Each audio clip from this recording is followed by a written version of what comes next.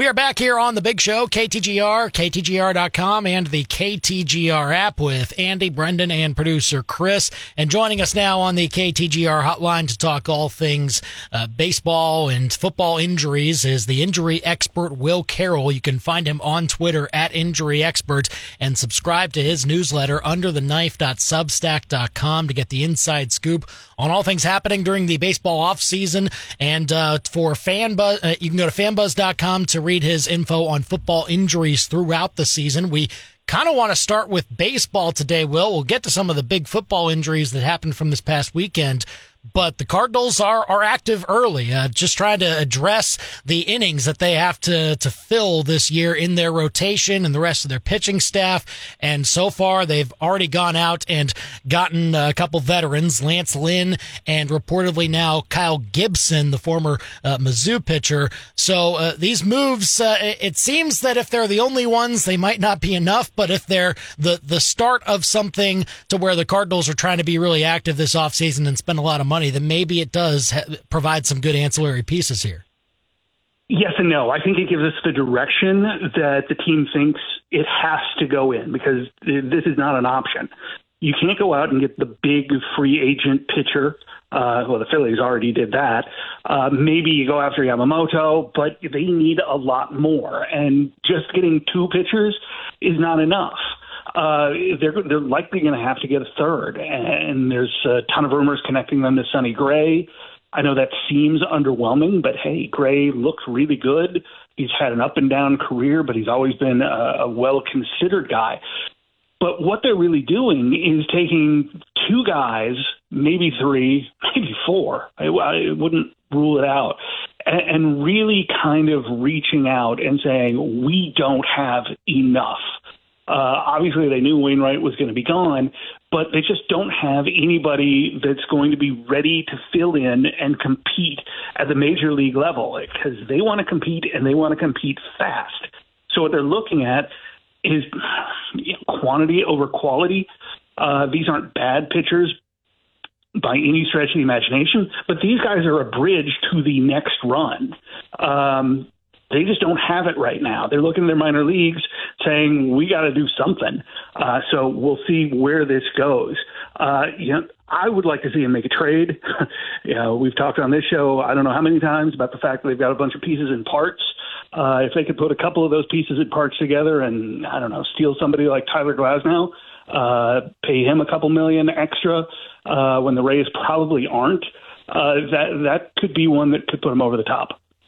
Will, what's your impression on the trade deadline or on the trade aspects of it for the Cardinals, where we've seen for years that they've probably needed to make these types of deals, but they just haven't been able to swing them with the pieces that they have? What's your impression of the reason behind that, I guess? Well, they've made a couple deals. I mean, obviously, they made the great Jordan Montgomery deal a couple of years ago. That was along the lines of the kind of deal they need to make. And Montgomery certainly made himself a lot of money. He's another name. I think he's probably priced himself out of that market. But it's tough to make trades.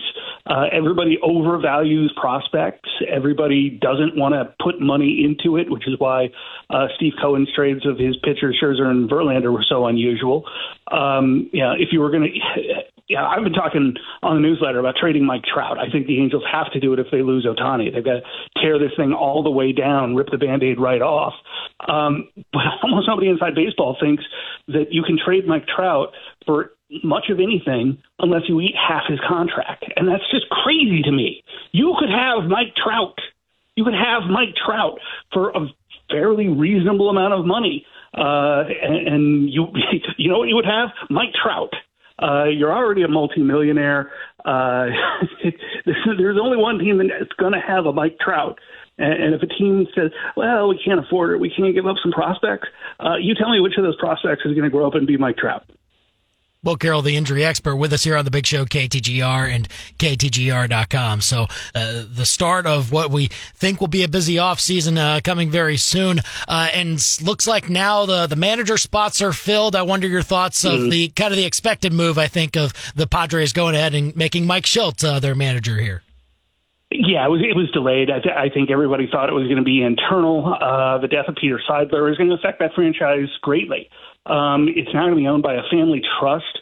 And the Seidlers have, in that trust, there were like 10 kids, and then their kids have kids, and it's a bunch of people. So the control is going to be interesting. And baseball doesn't like that sort of thing. They just don't like estates having things. They don't like trusts having things. I think have somebody that they can trot out there. And Peter Seidler was great at that. So I'll be very curious to see how that goes. With Shildt, we've seen what kind of a manager he is. Can you win with that team? I mean, if Melvin couldn't relate to that team, is Shildt going to? He seems like basically the same thing with less of a track record. So I think it's a little bit uninspired. I don't think it's a great move. I think it's a holding serve move. You let your guy go. You had another guy you liked. Okay. Yeah.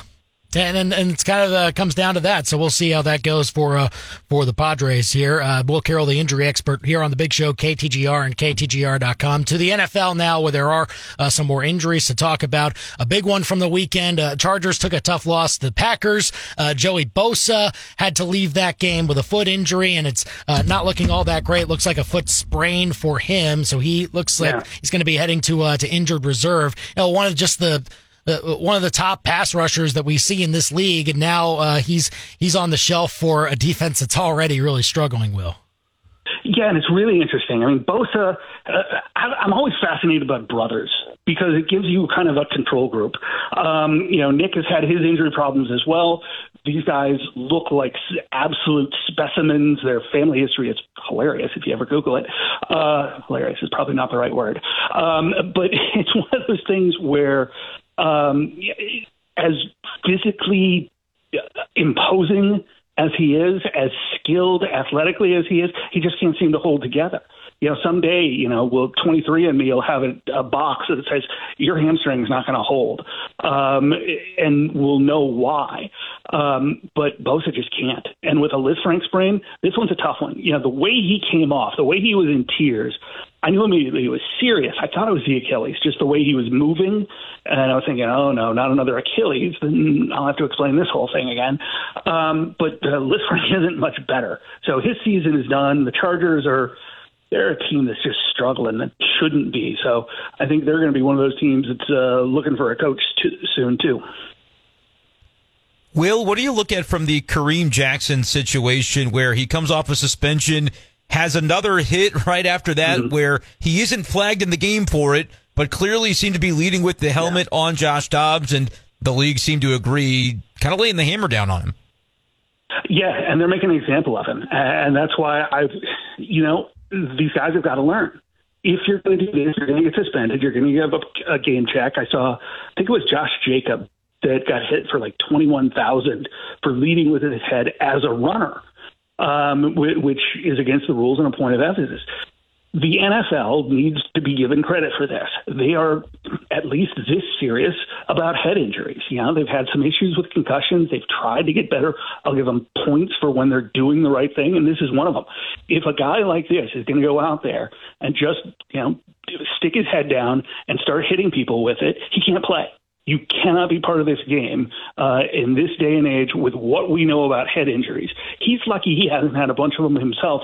Maybe he has. We still don't know much about the long-term consequences.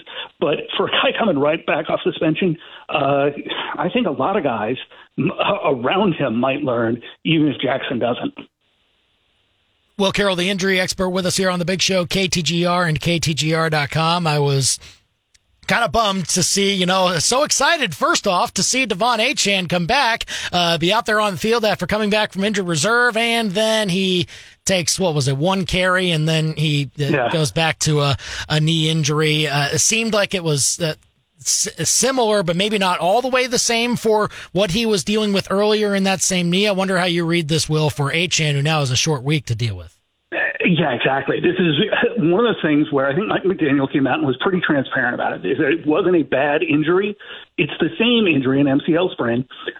He just wasn't all the way back, I don't think. I think the medical staff misread this one, which is easy to do. You can do things in a game or in practice. You could do things in testing. You can do things in the weight room, and then you get out on the field.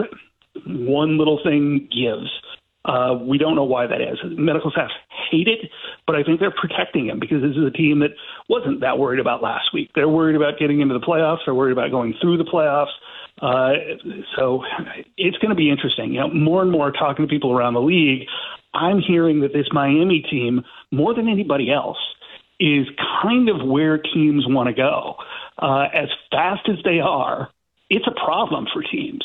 Have they put it all together? Are they the best team in the league? No, I don't think so. But they're getting there. And so I think when we get to the Combine in February, anybody that puts up something in the 4 threes is going to fly up the chart. And that doesn't always work.